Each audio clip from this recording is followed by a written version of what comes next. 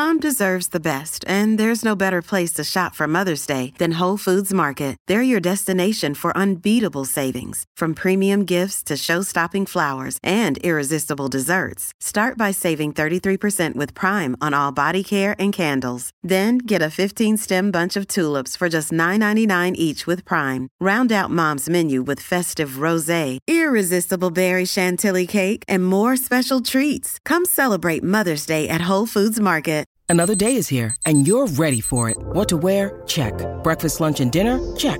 Planning for what's next and how to save for it? That's where Bank of America can help. For your financial to-dos, Bank of America has experts ready to help get you closer to your goals. Get started at one of our local financial centers or 24/7 in our mobile banking app. Find a location near you at bankofamerica.com/talktous. What would you like the power to do? Mobile banking requires downloading the app and is only available for select devices. Message and data rates may apply. Bank of America N.A., member FDIC. One of the keys of diet is variety. What are your thoughts on sodas? I would say don't. Fruit juices. The same thing. Alcohol. There's really no benefit from alcohol. Okay, what should I eat? Is there one diet for everybody? There is no one right diet for everybody, and there's no one right diet for everybody at all stages of their life. One of the things that plants have, and the only place we can get it, is fiber. Typically, the USDA recommends 35 grams a day for people. Most of us get around 5 or 10. Wow. We don't get nearly enough. I can't think of anything more valuable than your health. And it's no longer something that's just for the wealthy, just for the elite. It's something that all of us can be thinking about. I think it's one of the single most important things that you can do. Everybody, Peter here. This episode is sponsored by XPRIZE. Imagine a future where aging brings more time with your family and friends, opportunities for continued learning, second or third careers, and actually allows you to fulfill your entire bucket list and go for a second one. A future where healthy aging is not a luxury, but a necessity. We designed XPRIZE HealthSpan to make that future a reality. XPRIZE HealthSpan is the world's largest health prize. In fact, it's the largest prize on the planet. It's a 7-year, $101 million global competition that incentivizes teams to develop and test therapeutics that target the biology of aging to improve function and extend your healthy lifespan. Now, here's the details on the prize. This radical collaborative effort is going to bring together top scientists, clinicians, policymakers, industry experts, nonprofits to create a future where aging is something that we're not scared about because we're making 100 years old and you 60. We're adding decades onto our health span. So, if you'd like to be involved, please join the conversation by following XPRIZE on YouTube, Instagram, LinkedIn, Facebook, on X, and Discord, or go to xprize.org and learn more about XPRIZE HealthSpan. I cannot tell you how pumped I am about this competition. You know, going to space has been something I wanted to do since a kid. XPRIZE has really opened up the doors, and living to 120 in a healthful fashion, that's what this XPRIZE is going to do. Now, back to the episode. Everybody, Peter Diamandis here. Welcome to Moonshots. The Moonshot conversation we're having today is how do you add 20 healthy years onto your life? I'm joined by an extraordinary, brilliant physician and friend, Dr. Helen Messier. Helen, good to see you. Great to see you, Peter. So excited to be here with you. I just love this stuff and I can't wait for our conversation. Yeah, no, it's amazing. And for those who don't know Helen, Helen is the Chief Medical Officer and the Chief Scientific Officer of Fountain Life. She is very much a renowned functional medicine thought leader and physician. She's founded the national chain of concierge practices in Canada. She has a PhD in molecular immunology. And most importantly, everybody I speak to about her says, oh my God, she's amazing. She's had previous leadership positions at Human Longevity, and Viome, and so thrilled to have you as part of Fountain. So everybody, let me just start by a disclaimer. This is not medical advice. This is advice that you should think about, take to your physician if you want to dive deeper. And we're going to be talking about the things you can do today to extend your health span, not just your lifespan, but your health span. And it's no longer something that's just for the wealthy, just for the elite. It's something that all of us can be thinking about. And in a post-COVID world, and in a world where you can do almost anything, I can't think of anything more valuable than your health. I like the saying, your health is your new wealth. So, Helen, where are you today? I am talking to you out of our headquarters in Lake Nona in Orlando, Florida. Yeah, it's Yeah.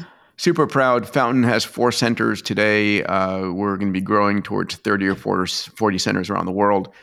But Helen and I just had a chance to publish a book. It's called Longevity Practical Playbook. And we're going to talk about the things that you can do. And I want to go system by system, area by area. This is the stuff that over the last decade, I've started to completely shift my life. And one of the things I love about you, Helen, is you not only understand the general elements, but at a molecular level, what's going on. So let's begin with a topic that is one of the easiest, I think, and lowest cost things people can do to extend their life, which is their diet. And we are what we eat. Why don't you kick us off there? When people say, okay, what should I eat? Is there one diet for everybody? Yeah, What are your thoughts? that is a loaded question because people get very, diet becomes a religion for many people and it becomes very challenging. And I think the first thing to understand is there is no one right diet for everybody. And there's no one right diet for everybody at all stages of their life. Depending on what they're trying to achieve, depending on your genetic background, I think your dietary needs are going to change over your lifetime and they're going to be different from your neighbor. Now, having said that, there are some certain principles that are, I think, the same across most people. Getting your phytonutrients from plants, making sure you get enough of your basic nutrients, vitamins, minerals, and so on is critical. Making sure you get enough protein for muscle mass and muscle synthesis is critical. Making sure you get enough of the healthy fats because our cell membranes, our brain are made up of fats. So everything you're going to hear me say probably many times through our conversation, Peter, that it's all about balance, right? There's nothing all good or all bad about most things. It's really getting them in the proper proportions and balance. And I think that applies really mostly to food and fatty acids and even the different components of food. Omega-3s, omega-6s, saturated fats. Nothing's bad if you take it in the right combination in the right amounts. You said something a minute ago about your genetic background, and it's very true, right? If you're an Alaskan Eskimo, the diet your body wants and needs is very different than if you're of European descent or Asian descent. And there's an interesting fact that was studied and I think is well documented that your longevity outcome, and let me take a second just to define health span versus lifespan for folks. We're going to talk about that, right? A lifespan is how long your heart is and your brain waves are going. It's like, are you How long alive or you're dead? alive. Yeah, it's a 0 or 1. And your health span is how long you feel healthy, how long you're able to play with your grandkids, go up the stairs, walk around, feel cognitively alert. And I think it's health span we're after first and foremost. Yeah, absolutely. Typically, if we think of if you think of your grandparents and think of aging in our society as it is now, there tends to be this very long, slow decline in terms of our health, right? We hit a certain age and we tend to get, you can't do quite as much anymore. And over time, we start to accumulate these chronic diseases. We get some diabetes, we get heart disease, and it happens over time and it happens for a long time. And we get less and less able to do the things that make life worth living. And if we look at even healthcare costs, the majority of healthcare is spent in those last years of a person's life when they're really sick. I mean, you can spend a ton of money at the last few years of your life. And just to point out, if you spend it earlier and spend your time differently earlier, it makes, you want to make that correction as early in your life as you can. You do. You absolutely do. And the idea is to square off that mortality curve. Instead of having this long, slow decline over the end of your life, you want to live fully and healthily right to the end and then kind of drop off, Yeah, and I square want to off that extend, curve and I want to extend and that then make end. it out a little further. As I like to say, Exactly. life is short until you extend it. That's One right. interesting stat that I think most people, and we'll talk about this when we get to mindset. Most people have an age in their minds by which they expect to die, and they've gotten it from their mom or their dads, their grandparents, or society as a whole. And we have to remember that if you had had that image in your mind 100 years ago, it might have been you'd expect to get to 50 versus 80. That line keeps on moving, and your mindset has a lot to do. But your genetics have some to do, but not as much as people would think, right? So how much of your lifespan, your health span, is a function of lifestyle versus genetics? Yeah, the vast majority is a function of our environment and our lifestyle. Under 10%, probably some estimates around 7% of our actual longevity is due to genetics. The rest is really due to what we do. And this really brings in the whole concept of epigenetics, right? Epi just meaning on top of genetics. So we're all familiar with our genetic sequence, the color of our eyes that we inherit from our parents, the predisposition, even certain diseases we understand are genetic, like cystic fibrosis. But the vast majority of chronic diseases that we're really familiar with that really lead to that long decline as we get older, remember, aging is the biggest risk factor for all chronic disease. So cardiovascular disease, cognitive disease, diabetes, metabolic disease, those, yes, there are certain genetic predispositions, but you do not by any means have to get it. So your genetics, your DNA is not your destiny. It's what you do with that genetics and what environment you put it in. So the food you eat, the thoughts you think, how you move actually affects how that DNA is expressed. And that's the epigenetics, and we can dive into that a little, a lot more if you like. But understand that the key is your health and who you are is really a function of your environment and your genetics interacting. For sure. And I think that's a lot of hope for people because they say, oh my God, my grandparents, my parents died at this age. And am I, uh, you know, yes, they did. It doesn't mean you have to. You can catch and change a disease early. And I think you have to come to it with that mindset, a belief that I'm not going to succumb, I'm going to overcome that situation. And going back to our subject at hand, which is diet, I think diet is one of the places you can make one of the biggest, easiest changes. I won't say it's easy. Changing one's diet is not easy, but it's not expensive, and it is doable. And like you said, there's no absolutes. There are a couple of absolutes as far as I'm concerned. Let's dive into those. I would say the first absolute, and I've been on TikTok and Twitter and getting more of a reputation as a no sugar guy than I want, because I don't want to be the guy who's just that's the only thing I'm speaking about. But sugar is a poison.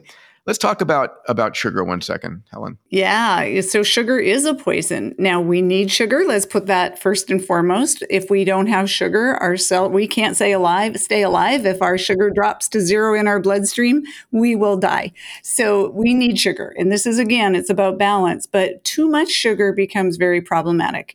And when we have sugar floating around in our bloodstream, so that happens when we eat things that get absorbed very quickly. So simple carbohydrates, What's that mean? sweets, Rice, bread? desserts. Yeah. So anything like basic sugar, and then things like rice and white bread, things that don't have fiber in them. When we eat those get absorbed very quickly by our body, and it goes directly into sugar in our bloodstream.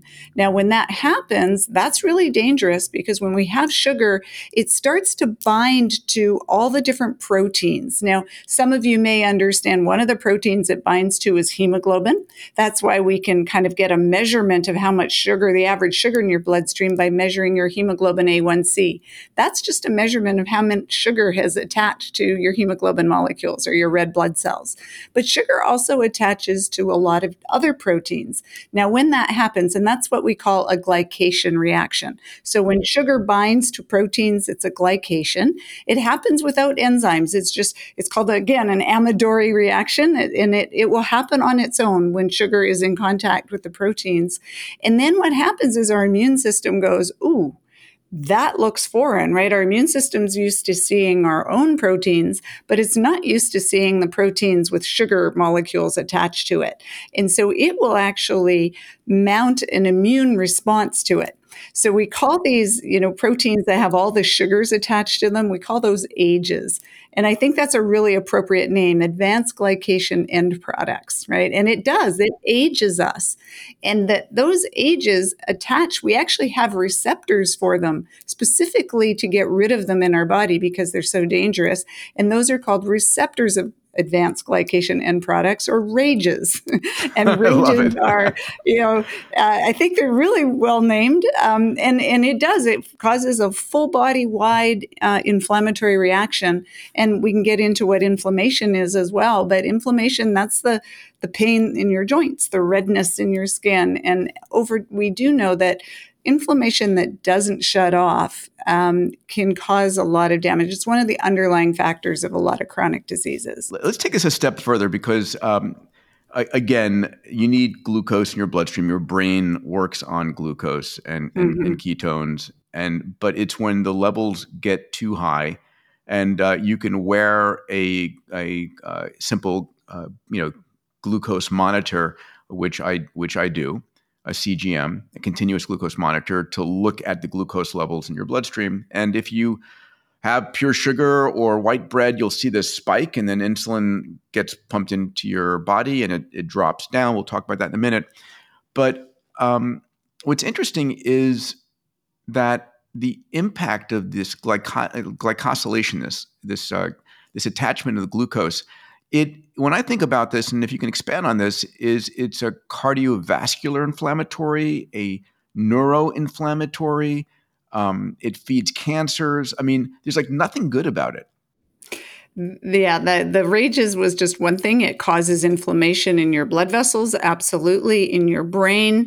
There is nothing good about it. And one of the hallmarks of cancer, to your point, Peter, is the fact that the cancer cells now, all the cells in our body other than our brain cells, typically they burn fat. So at rest, and when our mitochondria, the little power plants of our cell that take the food that we eat and turn it into energy to fuel our muscles, to fuel, our brain, everything that we need to do, all the reactions in our body, they love to take fat and make energy from it. Now, cancer cells one of the hallmarks of cancer is that they burn sugar. They can't burn fat. So the mitochondria are so damaged in cancer cells that they cannot burn fat, and they only burn sugar. So the whole idea that sugar feeds cancer is absolutely true. And, anyone dealing with cancer, the first thing you do is want to limit the sugar. I mean, we know this because PET scans are basically labeled sugar, right? And that's how we search for... So a PET scan is a positron emission tomography. It's tomography. A way of, it's a kind of scan. Yeah. To look for cancer in the body, and it's radio labeled sugar molecules because that sugar will go directly to where the cancer is. Yeah. So, I just want to make our first point here, which is the body was never designed to consume this much sugar, right? This use of sugarcane and sugar in our diet is something recent over the last few hundred years. It didn't evolve with us over hundreds of thousands of years. And it's not easy. In fact, sugar is addicting. I have two 12-year-olds, and I look at the cereals they're eating, and it's like all sugar. I mean, I taste it and I go, this is disgusting. It's so sweet. It brings back memories. But it's not easy to break a sugar addiction. Yeah. It's difficult. I think, Peter, to your point with evolution, we've actually evolved to have a sweet tooth. So if we think of human evolution, we would have periods of feast kind of in the fall during harvest when we had an abundance of food. And then we would have kind of periods of famine, especially over the winter. Now, during that fall is when sweet things were available. Ripened fruit is sweet, right? Honey that's available from that we would go and get. So we have this innate need, and I'd say we search out sweet things and sugar. I think that's in all humans. And at the time, it was very beneficial. So what would happen when we ate that sugar? It would induce some insulin resistance. Okay, so remember, when we eat sugar, it comes into our bloodstream, and we then our body senses it. It says sugar's too high, and it will produce insulin. Our pancreas, the beta cells in our pancreas, make the insulin, and the insulin is like the little door knocker on the cell, and it says, binds to the receptor on the cell, basically knocks on the door, and it says, open up, let the sugar inside. And so the sugar can now go from the bloodstream inside the cell where it's safe. Okay, so that's a good thing. Now, over time, when we have a lot of sugar around, and also, fat in there as well, but think of a lot of sugar, what happens is the cell kind of gets tired of opening up that door. And the little door knocker, our body has to actually produce more and more insulin for the sugar to get inside, for the cell to open up the door, almost like the little boy who cried wolf too many times. And so that's what we call insulin resistance, where our cells start becoming resistant to the action of insulin.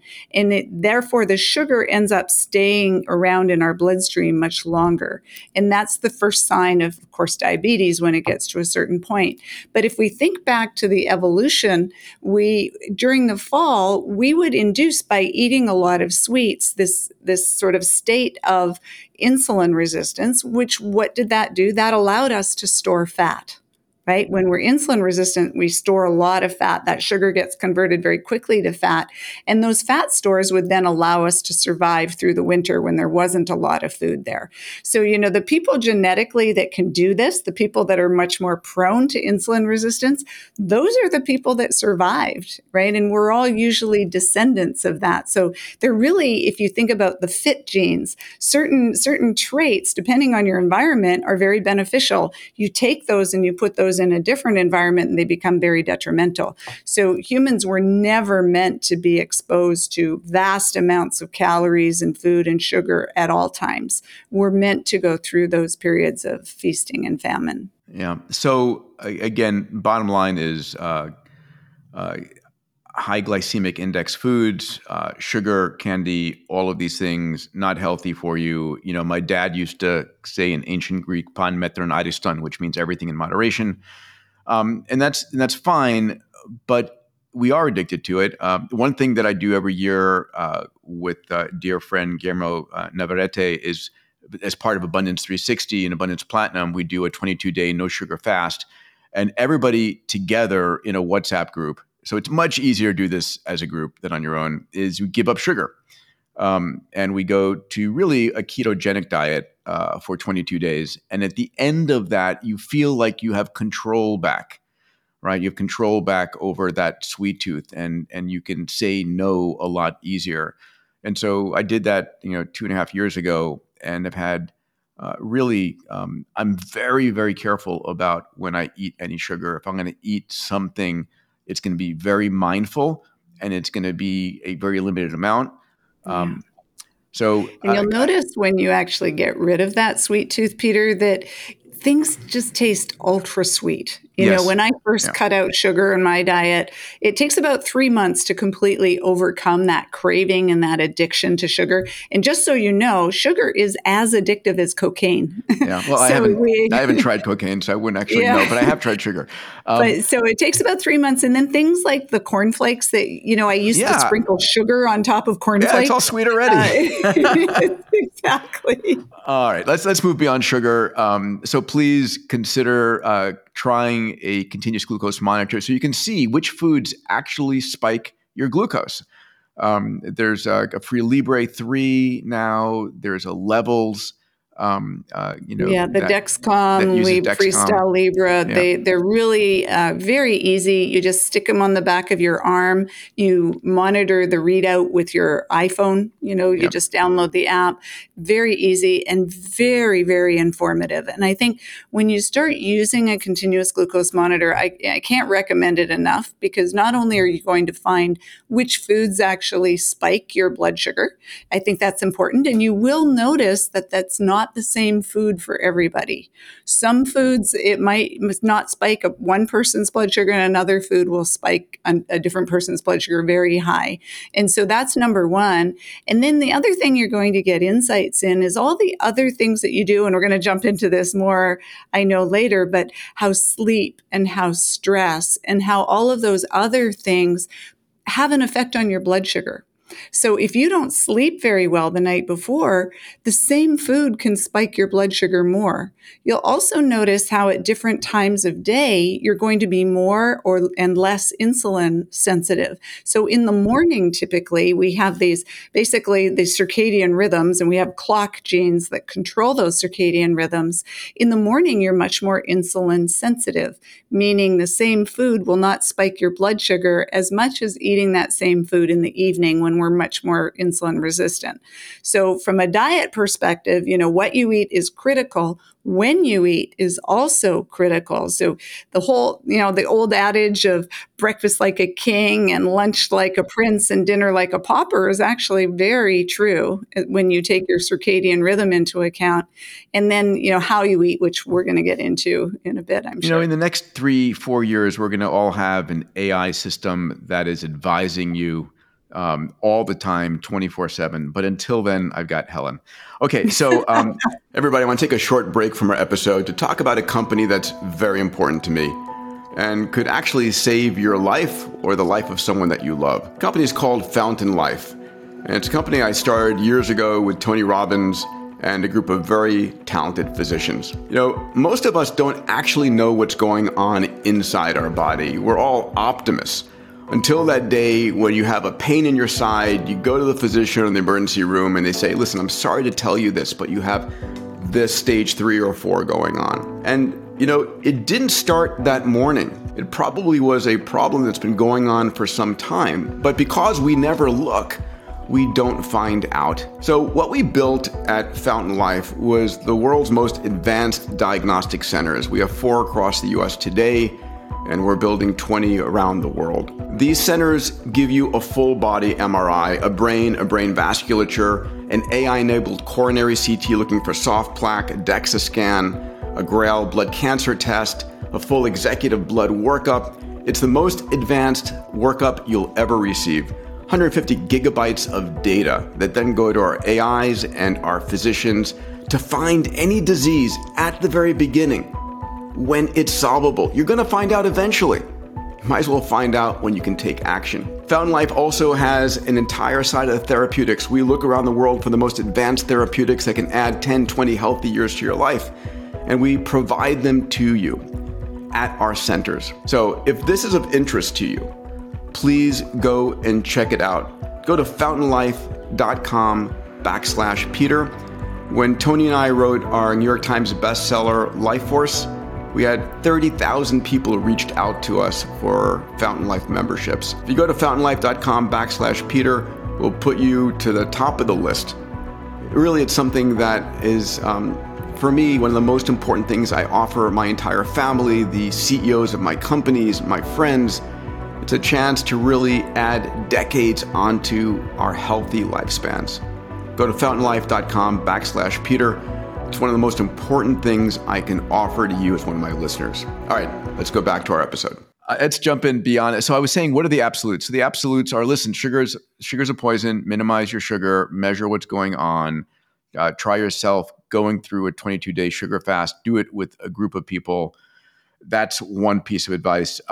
The other sort of, I think, absolute piece of advice is the idea of a whole plant diet, that I think everybody can benefit from a whole plant diet. So what is a whole plant diet? Yeah, I mean, a whole plant diet is really just what it says, is eat plants. They eat everything in as close to its natural state as possible, right? For the You want to not too much, and again, mostly plants is really the how you want to think about diet. But whole plant food diet is plant forward. Doesn't mean that you have to be vegan. Doesn't mean you have to be vegetarian. It just means that you should really focus on getting plants first and making sure that you get all of the phytonutrients, all of the. So why plants, Helen? I've been a vegan. I've gone a whole keto diet. I've done everything. I'm back to sort of Mediterranean diet. But when I see plants on my plate, I attack them. I'm like, okay, the Brussels sprouts, the asparagus, the spinach. It's like, I'm like, I've learned to love my plants. But why is that important? Yeah. Why is that important? So plants have so many important things. So one of the things that plants have, and the only place we can get it, is fiber. Now, fiber is not only does it fill you up, not only does it control how fast sugar is absorbed into your bloodstream, so it controls your blood sugar, but fiber feeds our microbiome. And our microbiome, as you know, there's all of the trillions of microorganisms that live, it lives everywhere in our body, in our skin, and our, everywhere, but the vast majority of them live in our GI tract or in our gut. Yeah. And those microbes, turns out, do so many important things for us. The list could go on. I think every day there's hundreds of papers published on how important the microbiome is for our overall health. And what plants do is that fiber feeds the beneficial microbes. That's absolutely critical. We do not get nearly enough fiber in our diet. If we look at, a lot of times, this is only my own kind of hypothesis, but I think, we talk a lot about the paleo diet being, all meat and the animal that our caveman ancestors would kill. But if you look at what our ancestors ate in terms of fiber, it would be in the 100 gram per day range. Even if you look at traditional populations now, it's around that. Typically, the USDA recommends 35 grams a day for people. Most of us get around 5 or 10. Wow. We don't get nearly enough. Wow. By the way, one thing that we said about the microbiome, we'll talk about that more. I mean, every day the research is showing how it's connected to every aspect of your health, your Alzheimer's, brain clarity, cancers, and so forth. And then one of the things I just, you and I talked about this for me a little bit ago, a few months ago, which was I had to take some antibiotics for some dental work, and I tried to avoid it, but I took it in the final result because of a sinus infection. But oh my God, I hate antibiotics. It's like they've saved our lives. They've added decades onto your year, but keeping your microbiome in good state of health is so important. We'll get to that. But I just want to put that note in for folks to think about. Do not take antibiotics if you have a viral infection. There's so many reasons not to do it. So please think about antibiotics. Absolutely. Not only do the antibiotics, and with the caveat, if you need them, definitely take them. Yeah. But if there's any doubt, like you said, a viral infection, antibiotics don't kill viruses. They kill bacteria. And not only do they kill the bad bacteria, they also kill all of the good bacteria in your gut, those beneficial microbes we talked about. And we'll talk later about your mitochondria are, in fact, bacteria that were incorporated into cells, and antibiotics can actually damage your mitochondria. I don't want to dive in the rabbit hole right now. I want to get back to food. So whole plant diets. So one of the things that I recently learned, and I found it really an important tidbit, which is the order in which you eat your food can have a massive benefit. So let me lay it out. When you're looking at your plate, eat your veggies first, eat that fiber first, then eat your protein, and then if you still have a hunger, you can eat your rice or your bread or your carbs. So why is that? Yeah, absolutely. So the order that you eat, it will fill your stomach up and it will slow the absorption of the sugar from those rice and carbs. If you have the fiber and the protein in your digestive system first, you have much lower glycemic response to those foods. So that's a big reason. Another reason is you get filled up with the good stuff and then less room for you to eat the stuff that's not so good, sort of that the nutrient poor food. You want to eat the nutrient dense food first.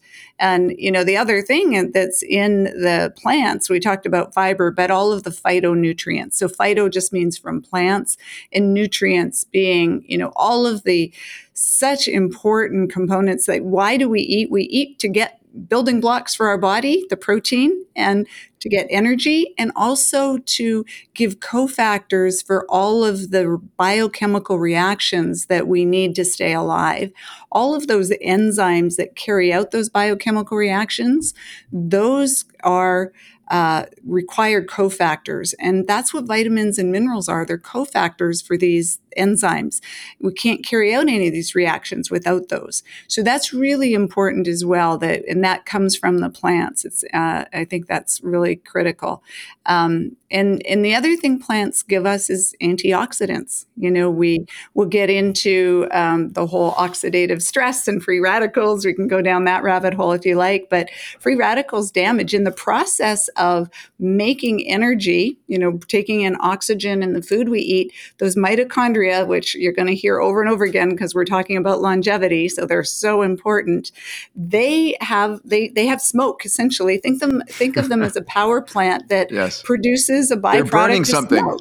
They're burning something. And that smoke is reactive oxygen species, or what we call free radicals.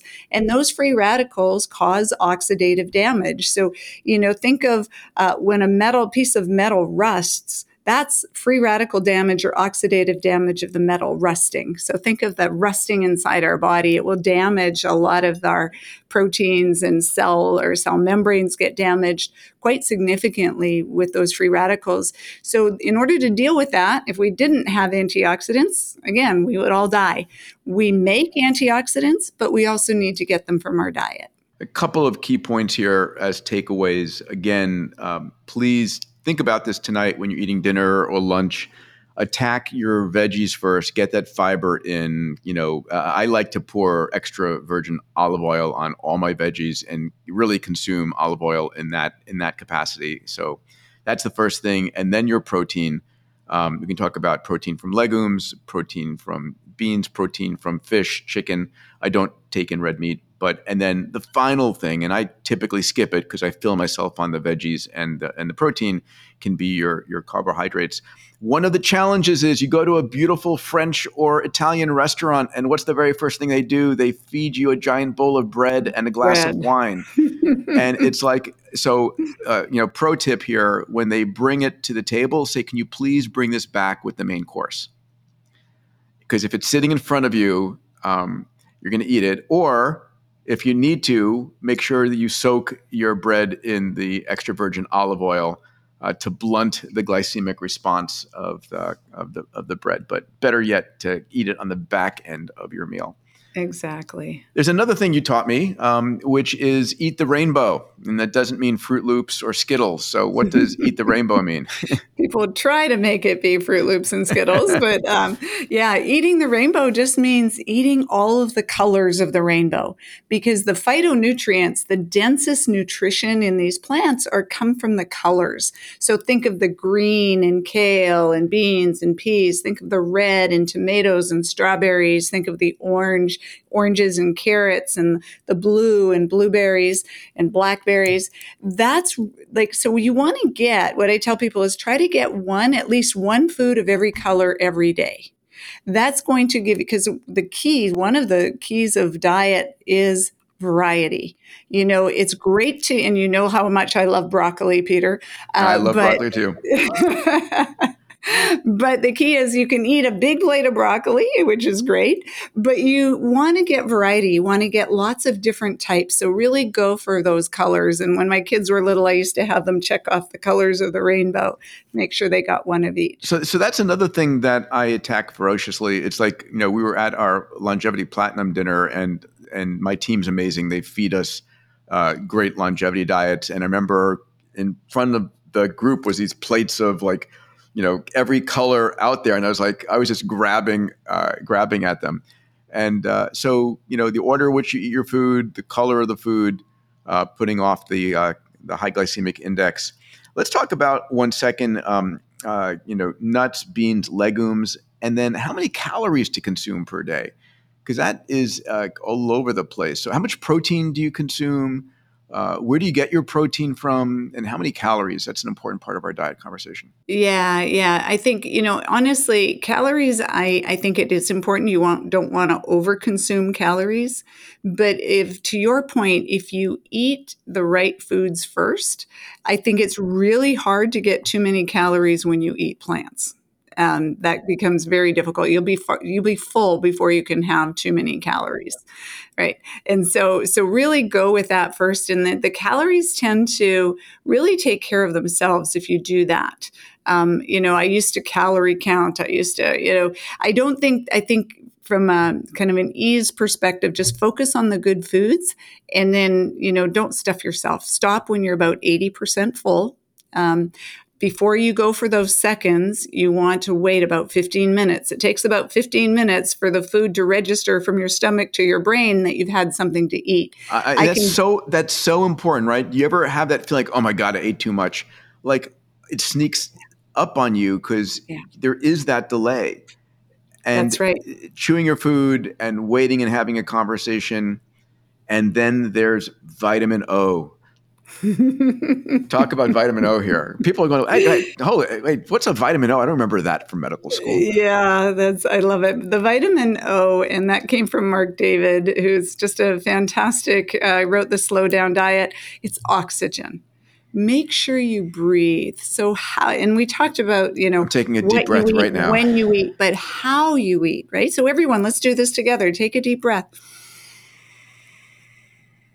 And then let it out.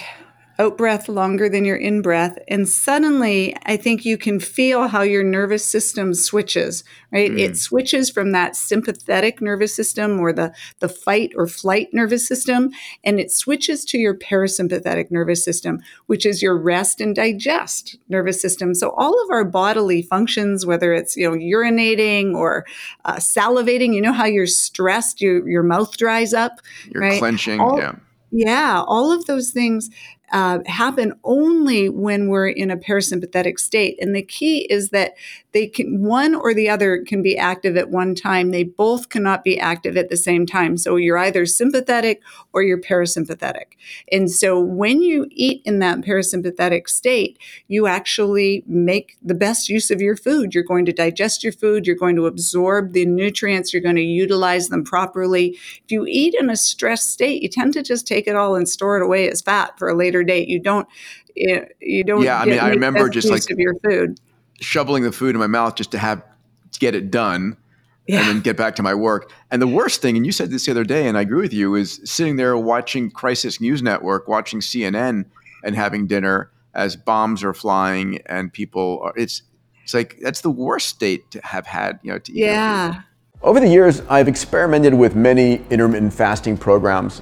The truth is, I've given up on intermittent fasting as I've seen no real benefit when it comes to longevity. But this changed when I discovered something called Prolon's 5-day fasting and nutrition program. It harnesses the process of autophagy. This is a cellular recycling process that revitalizes your body at a molecular level. And just one cycle of the 5-day Prolon fasting nutrition program can support healthy aging, fat-focused weight loss, improved energy levels, and more. It's a painless process, and I've been doing it twice a year for the last year. You can get a 15% off on your order when you go to my special URL. Go to prolonlife.com, prolonlife.com/moonshot. Get started on your longevity journey with Prolon today.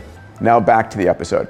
It is. If you think about how we tend to eat in our society, right, in our culture, we eat when we're driving, right? We'll go through the drive-through and eat when we go through, and that's, obviously stressful. We eat at our desk when we're trying to do work. We eat, we read. We can never think of how many times you actually sit and pay attention to your food. and don't do anything else other than maybe good conversation with a friend, how many times in our week, think about that we actually pay attention, taste our food, chew our food, pay attention to it versus just kind of shoveling it in because you have to get some calories in. My sister made a good point. This is part of, from cultures around the world, this is why they say a prayer in the beginning, or gratitude, grace. It's slowing you down, and it's getting you into a conversation. It's preparing your body to absorb the food. So yeah, really, really important stuff. Protein. So, and intermittent fasting, a lot of conversations here, a lot of depth on diet. So I'm focused this year on building muscle mass, which comes from, lifting weights and creatine and other supplements. We'll talk about that later. But it's also getting enough protein in my diet. But then you hear conversations around, no, too much protein is not good for longevity. So help me dissect the situation around protein. How much should we get? Yeah, and I think, a lot of it we do need protein, number one. We Right? do, for sure. Protein makes up the building blocks. Our muscles our body is really made up of protein, our collagen in our skin, our bones. So protein is essential. And we also know that our muscle mass is a key determiner of our longevity. Right. So if we get weaker, one of the best predictors of mortality and longevity is just grip strength. Right. So overall strength and muscle mass is very important for longevity. So that's really critical. If you think of the elderly, frail people, that not only do you risk falling and all of those things, but And we'll get to this conversation in depth when we talk about exercise.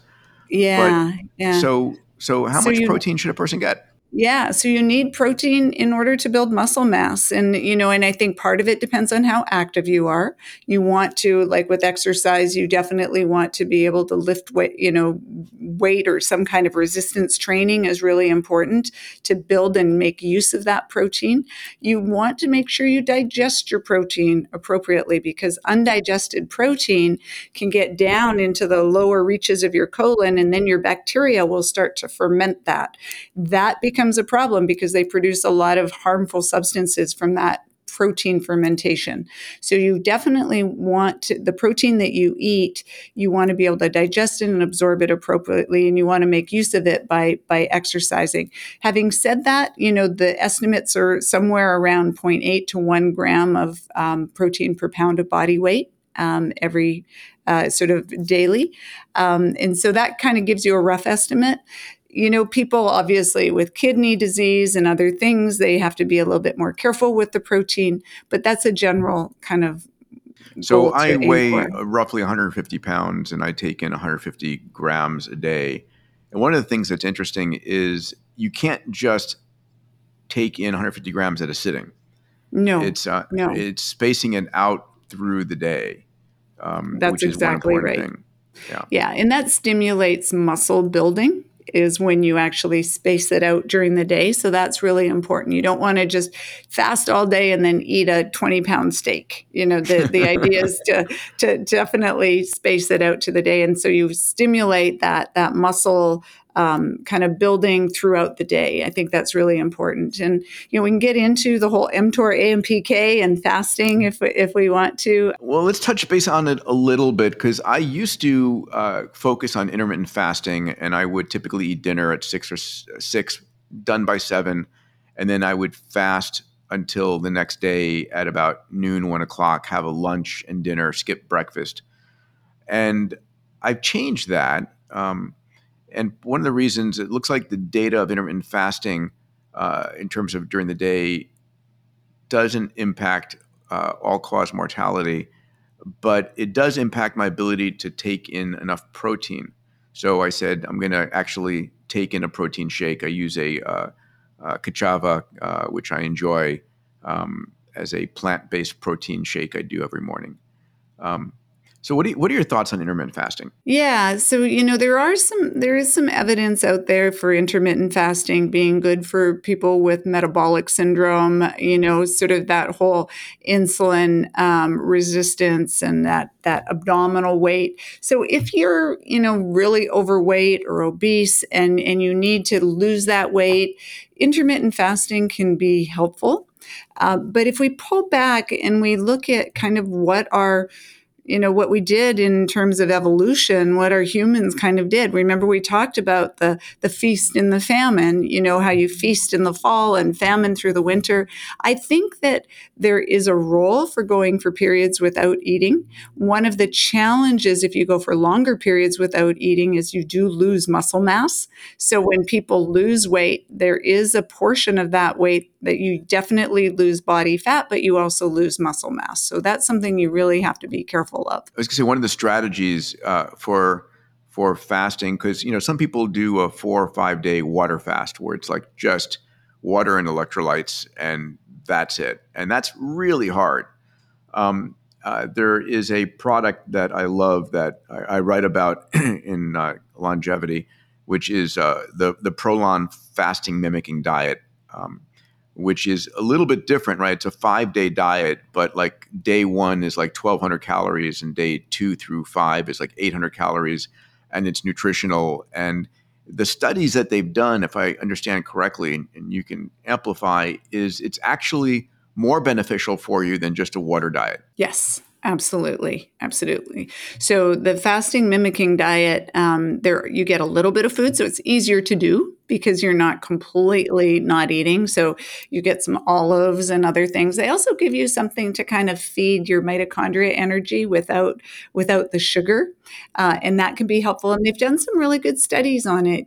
That people lost body weight, right? They lost that kind of fat mass, their waist circumference, their blood pressure went down, their cholesterol markers improved. So there's been some good studies around the fasting mimicking diet that have been very beneficial. Sometimes I use it, in patients as well, just to kind of kickstart them. Often people with autoimmune diseases and that kind of thing, that kickstart using the fasting mimicking diet is a really great way to kind of really get them started, especially around elimination diets. We can get into that later. But so there is benefit. I think that, some people, there's still some, not sort of misunderstanding maybe around fasting in women versus men. Who does it work better for? I think all of that we're still trying to tease it out. But there's a role for going for periods without eating and a role for eating. And so doing that once in a while can make sense. Hey everyone, I want to take a quick break from this episode to tell you about a health product that I love and that I use every day. In fact, I use it twice a day. It's Seed's DSO1 Daily Symbiotic. Hopefully by now you understand that your microbiome and your gut health are one of the most important modifiable parts of your health. Your gut microbiome is connected to everything: your brain health, your cardiac health, your metabolic health. So the question is, what are you doing to optimize your gut? Let me take a moment to tell you about what I'm doing. Every day, I take 2 capsules of Seed's DSO1 Daily Symbiotic. It's a 2-in-1 probiotic and prebiotic formulation that supports digestive health, gut health, skin health, heart health, and more. It contains 24 clinically and scientifically proven probiotic strains that are delivered in a patented capsule that actually protects the contents from your stomach acid and ensures that 100% of it is survivable, reaching your colon. Now, if you want to try Seed's DSO1 Daily Symbiotic for yourself, you can get 25% off your first month's supply by using the code PETER25 at checkout. Just go to seed.com/moonshots and enter the code PETER25 at checkout. That's seed.com/moonshots and use the code PETER25 to get your 25% off the first month of Seed's Daily Symbiotic. Trust me, your gut will thank you. All right, let's go back to the episode. Let me hit a few other key points on diet: what I eat, don't eat, what I drink, don't drink. So I've eliminated all sodas. With full disclosure, when I go see an epic movie, I may have a Coke Zero, once or twice a year, but that's it. I've gotten rid of sodas. I don't want, first of all, sugary sodas, and then I don't want the phosphoric acid that comes from that. What are your thoughts on sodas? I would say don't. Okay. I mean, fair enough. Yeah. I mean, I can't really think of anything good that comes from drinking a soda, whether it's right. Coca-Cola is definitely not going to sponsor this podcast. Okay, so sodas don't. Fruit juices. The same thing. Fruit juices are really all sugar. Fruit is different because fruit comes with the fiber, the other things that slow down the absorption of the sugar. But the fruit juices are pretty much all sugar. And if you wear that CGM and you monitor your blood sugar when you drink, say, orange juice, you'll probably notice it go really high. Yeah, spikes. All right, here's a controversial one. And it has fructose in it. Yes. And too much fructose isn't too good either. All right, alcohol, vitamin ETOH. I mean, let's talk about alcohol. Is it eliminate? Is it partial? There's a lot of people who swear by it. I have personally basically gotten rid of alcohol 99%. I will have a half a glass of red wine once every 2 or 3 weeks. I'll have a shot of tequila on a special occasion. But otherwise, I minimize my alcohol intake. How do you think about alcohol? Any benefits for you? Yeah, there is a lot of people will say, yeah, their studies show that there's a protection of cardiovascular disease if you have a glass of red wine a day, and it's the resveratrol. But if you really look at the evidence and the scientific literature, there's really no benefit from alcohol. As sad as that makes me to say, there's nothing really good that comes from alcohol. It doesn't mean that you can't enjoy it once in a while, to your point, Peter, but be aware that alcohol is a poison. It has a lot of damage. It kills our brain cells. It kills our gut cells and causes, this increased leaky gut, so to speak. It takes a big tax on our liver to actually detoxify it. Even though it can make you sleepy, it doesn't actually improve your sleep. It can actually disrupts your deep sleep and your different phases of sleep. There's really nothing good that comes from alcohol other than, maybe in a social situation where you can... A social lubricant, yeah. Yeah. Yep. Yeah, exactly. Unfortunately, I mean, what I have noted is if you're trying to keep your glycemic index down, tequila is probably the thing that spikes your blood glucose the least. Yeah, sometimes you'll see that alcohol will, if you're wearing a CGM, alcohol can drop your blood sugar. That's very common, but that doesn't mean that, it's lowering. It's not a good way to drop it. All right. Yeah. One last topic here is water intake, which most people, I think, don't sufficiently do. That's correct. We have to get water. Our body is made up of mostly water, and we need to drink that and replenish it. We lose water all the time, just in evaporation and urination. It's really critical. I would say a vast majority of us are walking around dehydrated. So many times we also confuse thirst with hunger. And a lot of times when we're thirsty, we're going to interpret that as hunger and we'll eat instead of drinking. And so one of the things you should do is really, anytime you feel hungry, number one, drink a glass of water. Do that first. If you're still hungry, then okay, go ahead and have something to eat. But absolutely drink the water first, because a lot of times it's because you feel it because you're thirsty. Is there any downside to sparkling water, to carbonated water? Yeah, so I like it. I've got my Pellegrino here. Yeah. There's certain soda water, for example, is quite salty. It will make you feel thirstier. Okay. But if you like the bubbles, there's not really a huge downside of alkaline water. Yeah, I think A lot of conversation a around lot of controversy around that. Yeah. I've yet to see some really good data around the alkaline water. Body alkalinity, fruits and vegetables are going to really help with that more than the water. If we think of our stomach, our stomach is very acidic. And so you want that hydrochloric acid, you want that acid in your stomach. And so I think the alkaline water is fine. I don't think there's harm, but I think it's more important just to drink water, good, clean water. Water is filled with toxins, so make sure it's clean.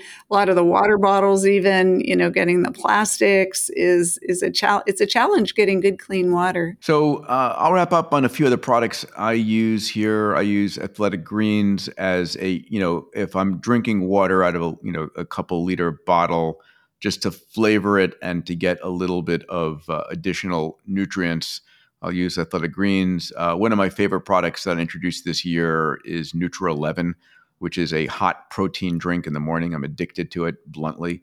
And it's, I get 20, I replaced coffee with it. We should talk about coffee. I get, some 20 grams of protein, and it's flavored with monk fruit. It has zero sugar, zero carbs. And again, I'm addicted to it. Caffeine. I used to, when I was in medical school, I would 5, 6, 7, 8 cups, keep me going. It was like I prided myself on being able to down a few cups and go straight to sleep. But now I'm like, holy cow, I can't do that to myself. How do you think about coffee? Yeah, now coffee in and of itself is filled with antioxidants and a lot of really beneficial nutrients in coffee. So coffee is a good thing. Now, some people are more sensitive to caffeine than others, right? Caffeine can increase your heart rate. It can cause adrenaline, cortisol to be released. And some people can handle a lot more than others. Now, genetically, we all have sort of different ability to metabolize coffee. It's the CYP1A2 gene. If you guys are interested, if you're the C in that CYP1A2, you will be a slow metabolizer. I'm a slow metabolizer. I love my caffeine, my coffee. Yeah. And so I used to think I was a fast metabolizer, but my genetics came back that I'm a slow metabolizer. And you and George were like, 1 cup a day, Peter, that's it. And I tried to go to 1 or 0 a day. Yeah. Yeah. So the idea is to, limit it. If you're a slow metabolizer, just limit, kind of maybe stop drinking it by noon, so that it can, if you do, otherwise you'll have a lot of difficulty falling asleep. All right. So listen, I think we gave diet a pretty good run for its money, and hopefully people have taken away some concrete things that you can do immediately. And it's not expensive, to be clear. These are things that you can do immediately that are available to everybody. And a lot of it is the way you change what you eat, when you eat, the order you eat it in. And I think it's one of the single most important things that you can do. I want to take a moment to tell you about Abundance 360, my year-round leadership mastermind for people who want to go big, create wealth, and uplift humanity.